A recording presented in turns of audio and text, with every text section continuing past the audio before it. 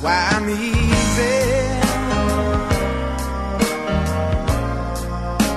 I'm easy like Sunday morning. Hey, welcome in. It's another edition of the Morning After Podcast. A busy weekend of college football, and we try to break it all down and try to make some sense out of it. Appreciate everybody who's already downloaded it, who's listened to it in the past, and we hope to keep it rolling. So, Utah dominates. Utah State gets dominated and gets ready for BYU coming up this weekend. Interesting couple of games to talk about here. First, let's start with the University of Utah. And Hans, I can't remember. I mean, look, we've seen a lot of great games from Utah defenses. This might be number one on the list. I don't know if you just look at a game statistically, I can't remember a Utah game that's much better than what they put together yesterday. It was complete. It was physical. It was dominance. It was everything. And just a couple of numbers to prove that. The last time Utah shut down a conference opponent for 0 points goes back to 2007. I think it was against Wyoming.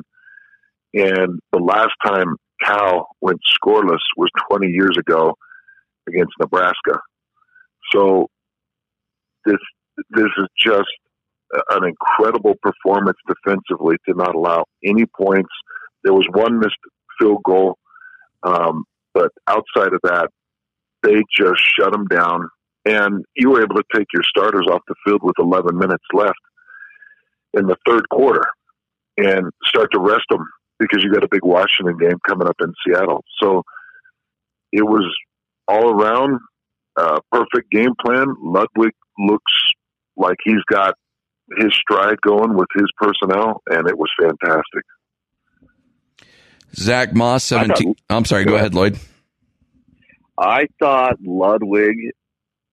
I saw some of your tweets, and Ludwig, watching that, let's be honest, there was some madness back when Ludwig was here his first time. I mean, Utah fans and there was times where he drove them crazy, and I think you saw that a little bit this year where you in the USC game. I'll just say in the USC game you saw it. But the balance of run and pass and the different plays, the different looks, it's impressive. I mean, he looks like, he looks like he's learned so much, like so much more from his time away, and he's brought all that knowledge that he got from there, and he's on another level. He's got the players. He's definitely got more, better players than he did the last time he was here. But man, the play calling is unbelievable. Tyler Huntley, 11 of 17, 214 yards and a score. Moss, 17 carries, 115 yards and 2 touchdowns. And then you look at the receiving. Zach Moss leading the receiving as well, 3 catches for 89 yards. And it just, to your point on Andy Ludwig, I think it's really interesting because there's been, let's be honest, there's a long list of offensive coordinators who've ran through the University of Utah, and you never seem to find the right fit. The guy that would put the personnel together with the game plan, with the play calling. And when Andy Ludwig came back, I'll admit I was a little skeptical because I wasn't a huge fan of Andy Ludwig the first time he was at the University of Utah. But boy, you could not have found a better fit for what Utah was trying to do offensively to match with their personnel to make Huntley look as good as he's looked. And Huntley obviously deserves a ton of credit for that too. But Hans, this is a match made in heaven right now. Yeah, and I had a caller last night call in and he said, would you classify Andy as a brilliant offensive coordinator? And in order to do that, you have to kind of consider what others would do with this talent, because Zach Moss is an NFL talent, and they've got a couple of wide receivers that have surfaced as high-level talents, Brian Thompson. And my thought was, what did Troy Taylor not have last year that Andy Ludwig has? And I think Brian Thompson's really the only thing that comes to mind. You had Fotheringham and Keithy. You had access to Dixon. You had Moss, you had Huntley, obviously before injury. But what did Troy Taylor have, or what does Ludwig have that Troy didn't? So, one of the best indicators to me is the development of Tyler Huntley and how far he's come along as a quarterback. And you talked about Moss's receiving yards tonight. A couple of those were check downs after pressure came and he moved the pocket. And instead of, again, dropping his head and running, Scotty, he's getting so much more adept at lifting his head up and finding his check downs and hitting some hots and getting the ball to guys that are a little more durable, are supposed to be carrying the ball. And that's what he did with Moss. And so Ludwig's development of Tyler Huntley alone talks to the importance of that hire, because Huntley is not the Huntley. Huntley did some good things in the past, but what he does in late recognition is impressive, how much he's learned in that area. We got to spend some time talking about this defense, Lloyd, because you look combined, quarterback throws for 47 yards. They give up 23 yards rushing in this game. This was as really as impressive as a defensive performance as we've seen. They get to the quarterback 3 times. I mean, when you're watching this defense, and you look at it, they didn't force a ton of turnovers, but boy, they just kept Cal off the field. Cal couldn't do anything. And that's what I was actually going to say. Like, it was surprising how suffocating they were, and they didn't have a single turnover. Yeah. I mean, I thought that hold call, and maybe I'm wrong. I thought that hold call where they got that interception who was it? It was the linebacker. I'm going blank on his name now. Intercepted it. Lloyd. No, not Lloyd. One transfer for BYU. Oh, Bernard. Bernard. Yeah, intercepted it, which was a hell of a play. I mean, that team was just suffocating. I mean, that they could not move. The only time they moved the ball was when that guy possibly, was able to escape out of the pocket and maybe escape somewhere, and that was it. But that was it. I mean, you would do that, and then you get stopped on the next set of downs. You get a first down, possibly, and then you get stopped on the next set of downs. I mean, it was the cornerbacks. They anytime they threw the ball up, they were able to turn their head around and find the ball and knock it down. I mean, there was no way that Cal was going to score on them last night. Hans, from your perspective, what do you see from that defense? Well, I've been talking about this over the last 3 weeks. I think that Morgan Scalley's felt more comfortable releasing some dogs and really digging deep into the pressured playbook. And last night, anybody that was watching this game, this is how I put it last night. If you see a little guy, a medium-sized guy, and a big guy all getting pressures and getting sacks, that means that the defensive coordinator was extremely busy with schemes. Because you had Burgess coming through and creating a big hit and a big play and a big sack that forced a fumble that ended up, it was like second 28, or I can't remember how far. 3rd and 36. Yeah, 3rd and 36. So, that was Burgess, I believe that was the Burgess sack. And you had Blackman, you had a corner blitz with Josh Nurse, you had and Nurse got there. I think Nurse was the one, Lloyd, that would have caused that interception that might have been called back. I'll have to go back and look exactly. But then you had Leckie with a big sack. You had Devin Lloyd in on a couple of big pressures and hits. It was just awesome play calling, and it was all over the field, and it was really difficult for Cal to try to get their bearings and figure out how to block some of that scheme. That makes it really difficult. I can't put you guys, I'm talking to the listeners, I can't put you guys into the shoes of an offensive lineman. I wish I could. And trying to identify and re-identify the Mike linebacker, because sometimes the Mike linebacker could actually be a nickel corner. Sometimes the Mike linebacker could be a strong safety. Sometimes the Mike linebacker could change 2 times while the cadence is in course. So it's really difficult when you've got a scheme like that. But just to talk to the dominance of the defensive backfield, Arizona State 2 weeks ago, they were averaging 268 yards a game. Now they're averaging 233 yards a game through the air passing. Cal, coming into this game, was averaging 193 yards per game passing. So that's a total of 426 yards per game that those 2 teams were averaging through the air. And Utah held those 2 teams to a combined 85 total yards through the air. Those 2 teams that's combined insane. for 426. Utah held them to a total of 85 yards through the air in 2 games in the Pac-12. Jeez. I've never, outside of Air Force and Navy, I've never heard of 2 teams on back-to-back weeks being held under 100 yards through the air. And that just tells you about the dominance. A lot of that came off the pressure last night. A lot of it came because it's a third-string quarterback, and you could see he had some issues. But, wow, guys, that is as dominant a performance I've seen in a long time.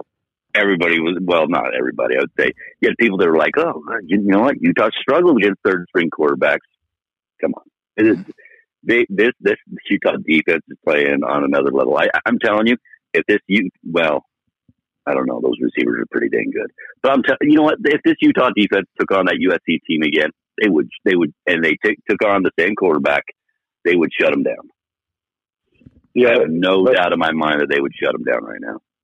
But there's also, when fans have a sample size of what USC did, and then you're watching that UCLA Arizona State game before this game gets going, and UCLA's beating Arizona State. And you're just like, what is going on this week? Washington State was pushing Oregon.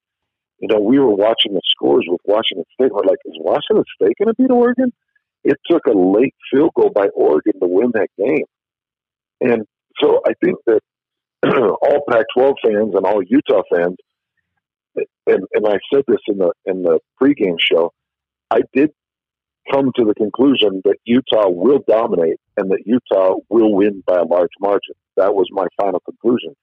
But I certainly put out there the fact that Utah had the wake-up call against USC, and if they sleep in the first quarter, we could get into 3 quarters and they could be waking up saying, well, we better get going. It's just the reality of the Pac-12. But Lloyd, to your point, if that defense comes out and they're clicking, and if Zach Moss is healthy and Ludwig presses the run, they can start every game with an advantage. Every game, they should start with an advantage. They should take Oregon in a Pac-12 championship game. They should be able to stop them on drives, and they should be able to establish a run game that then supports their play action and pass game. And this should be a successful team. If they play the way they can play, they will win the Pac-12 championship. They will. They're that good. Can we shout out Jason Shelley real quick? Like I thought that guy played really well. I mean, obviously, they don't trust him enough to really let him, and they didn't need to. They didn't need to pass. But I mean, he was 4 for 5, 28 yards. But that guy did an unbelievable job coming in for that. What I believe was he in there that entire second half? Came in at 11. Yeah. Came in at 11 minutes and 30 seconds left in the third quarter.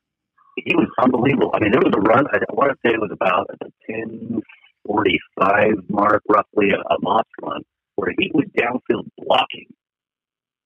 He was downfield laying blocks out for Moss that got him. That got Moss like another 15 yards. Yeah, he was blocking downfield.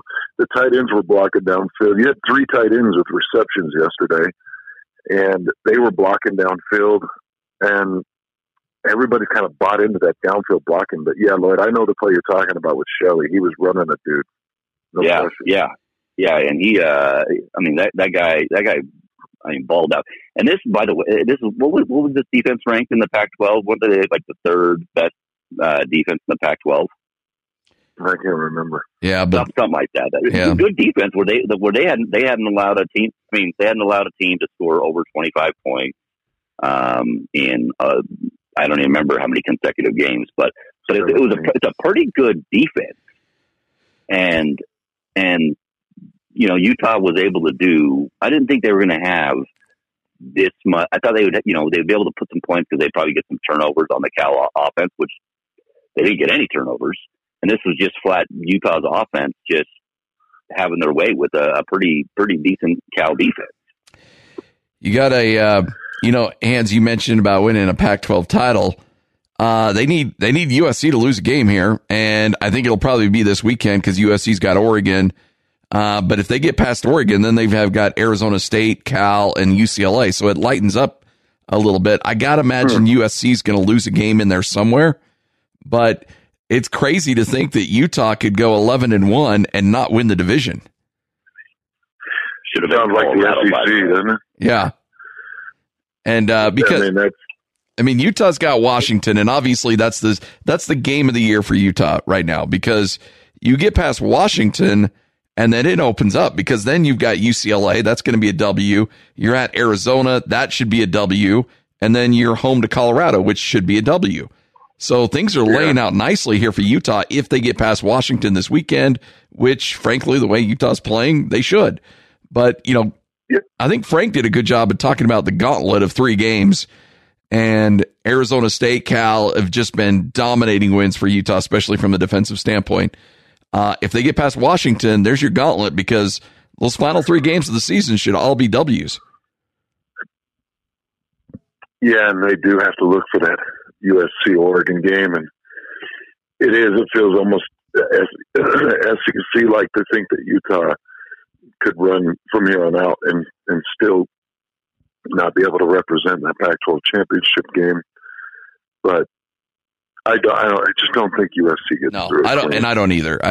They're going to lose somewhere along the way, but it's still funny to think, as well as Utah's playing, they still don't control their own destiny right now. Scotty, we went back in last night and we were looking at the offensive drive charts for Utah, and their second possession was a 99-yard drive for a touchdown. Their third was a 90-yard drive for a touchdown. Their fourth was a 76-yard drive touchdown, and their fifth was a 70 or 72-yard drive. And all of them methodical, and all of them very dominant. And at that point, they were just that's when you started to see the change of the guard. Like I said, 11 minutes and 30 seconds left, they roll out basically a second string offense. It was dominant, and I think they'll have the same level of performance against Washington. I don't know where Vegas will put it, but I'm expecting Utah to really take care of Washington. All right. Let's shift gears a little bit. Utah State, as much as Cal struggled offensively, kind of felt like the same for Utah State struggling offensively against Air Force last night. Let me run you guys through some numbers here, because I don't think I've seen Utah State get dominated on offense the way that they were, and frankly defensively too. Air Force ran a grand total of 84 plays in that game. Utah State ran 36 plays in that game. And Utah State did not turn the ball over. Air Force turned it over twice. 472 yards of total offense for Air Force, 128 for Utah State. And Air Force passed the ball a grand total of 6 times in that game. They were 2 of 6 passing for 24 yards, but 448 yards of rushing on the ground. They averaged 5.7 yards a rush. Time of possession, here's another number, 45 minutes, 43 seconds for Air Force, 14 minutes, 17 seconds for Utah State. Hans, you've played against Air Force. You know how bad it can be when they get that offense rolling. And Utah State just couldn't do anything. They couldn't get off the field. And offensively, you would see Air Force go on a 5-minute drive, touchdown. Utah State would go 3 and out. They went 3 and out their first 3 possessions in that game. And Air Force really just put it to them. Hmm. Well, one thing that I saw, and we were kind of in and out of that studio, man. It was a busy night. You had World Series action. Utah Jazz was going, trying to watch this Utah game because I had to analyze that for the post game show. But I was able to slip in every now and then back in the booth and watch some of this Utah State Air Force game. And Scotty, I want you to talk to me about the protection of Love, because it really felt like Love was being pushed. It felt like the left tackle was on skates. And I don't know how good Air Force is at getting to the quarterback, but it felt like Love never really had time to set. How much of it are you putting on Jordan Love, and how much are you putting on the pieces around Jordan Love to protect or catch his throws? I think right now, there's been a lot of us that have been close to the program that just kind of feel like, okay, the offense is in a bit of a slump. They'll have a breakout game and they'll get this thing back on track. And now I think that it's fair to have a conversation that there's some systematic issues going on right now with Utah State that are just that they've got problems. And I think that there's a lot of things going on right now. I think your wide receivers are having a hard time getting separation. Teams are manning up these wide receivers and saying, we're just gonna man up your guys. We'll probably, throw another guy to keep an eye on COC Mariner, because he's probably your best weapon offensively from a wide receiver standpoint, and you're not going to have anybody open. And wide receivers can't get separation. I think that your offensive line is having some significant issues right now protecting Jordan Love. So Jordan Love's dropping back, and Jordan Love's getting more pressure than he's used to, and he's not having open targets to throw to. And so now he's pressing. He feels like he's got to put every ball right on the numbers. And so now his accuracy, I think, has suffered because of it.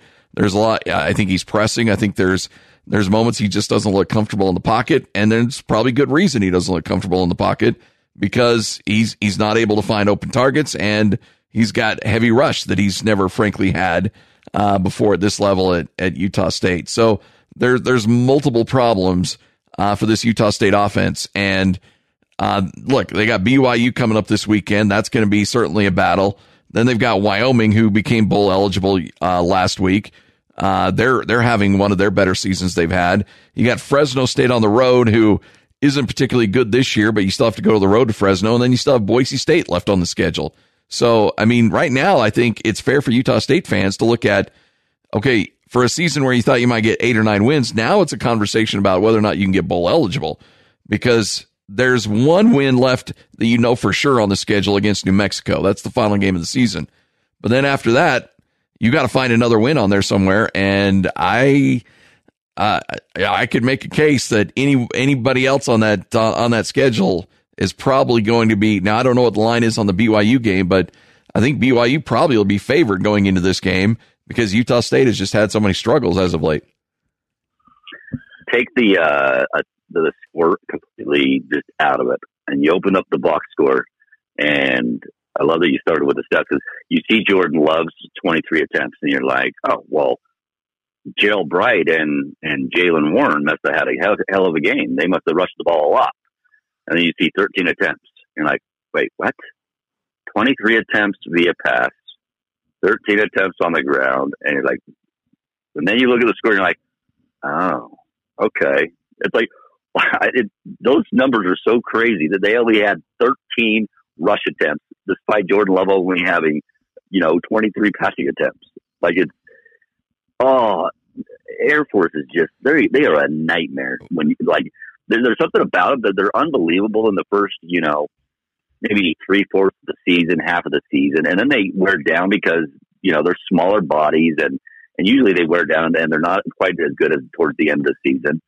It seems like, but it's crazy to see those stats and think, oh my, you had a total of 39 essentially plays.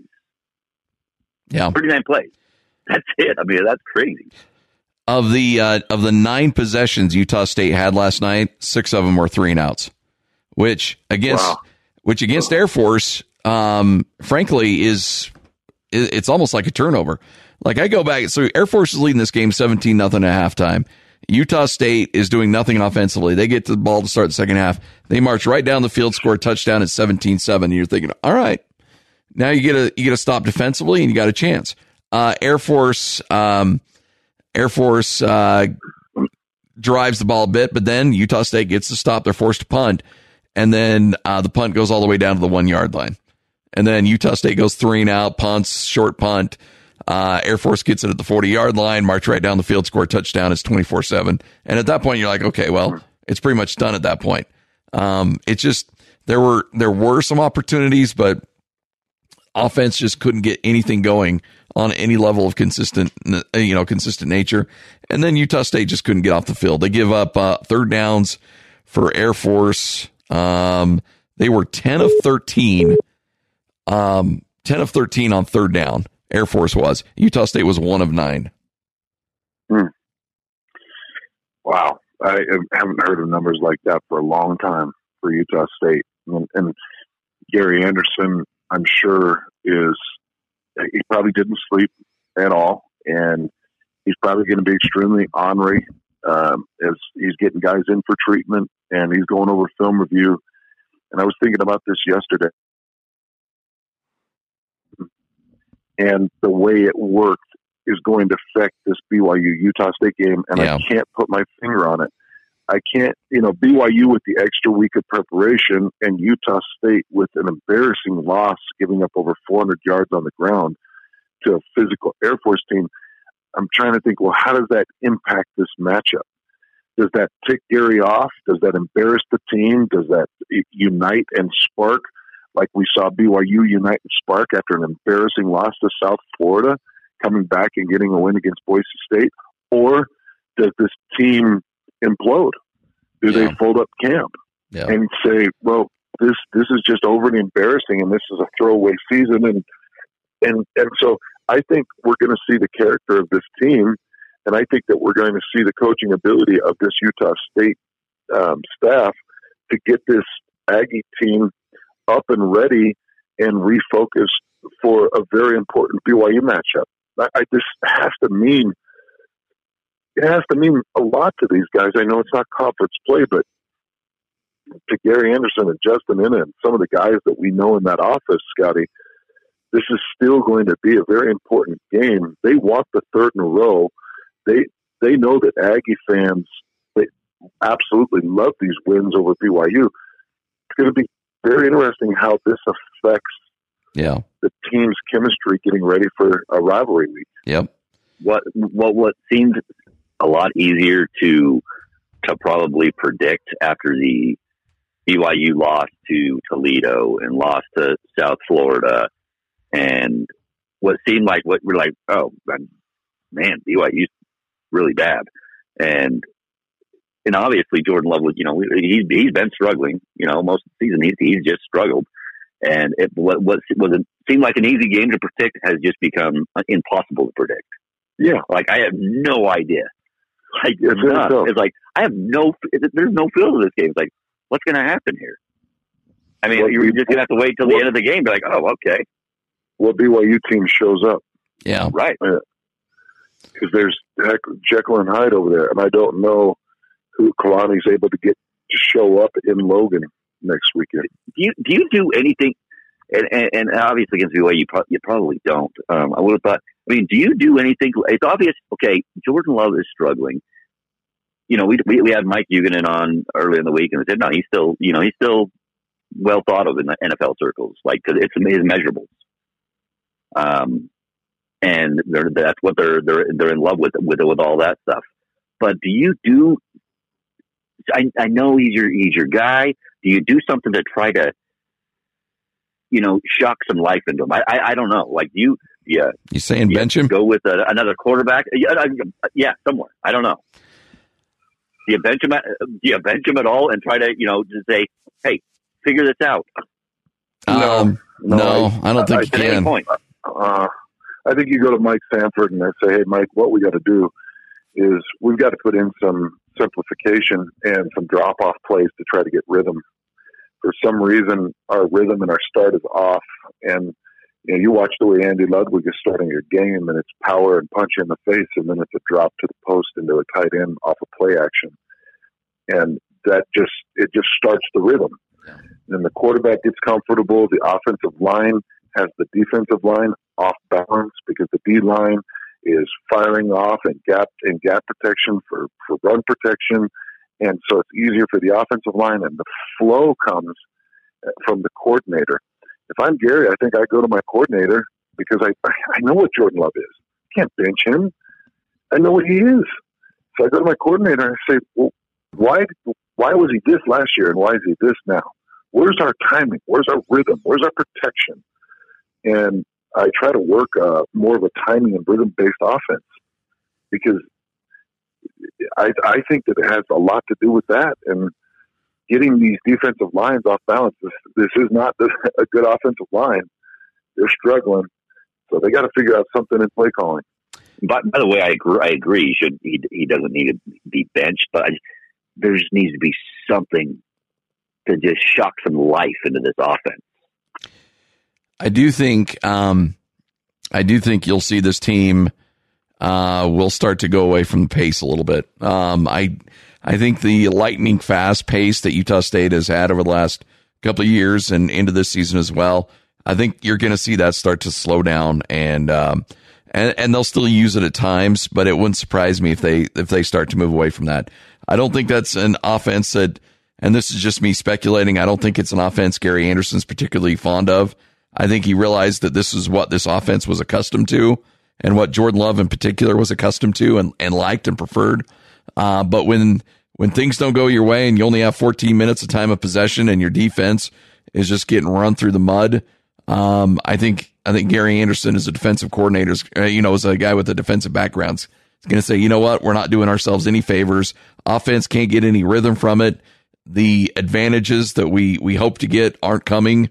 So maybe we start to slow this thing down. And not that they're going to start huddling up or anything like that, but you just won't see that lightning speed that you've seen in the past. And I don't know, maybe you will throughout the rest of the year, but I've got to imagine going forward, this offense is going to start to get tweaked a little bit in terms of what they do with pace. All right, guys, that wraps it up.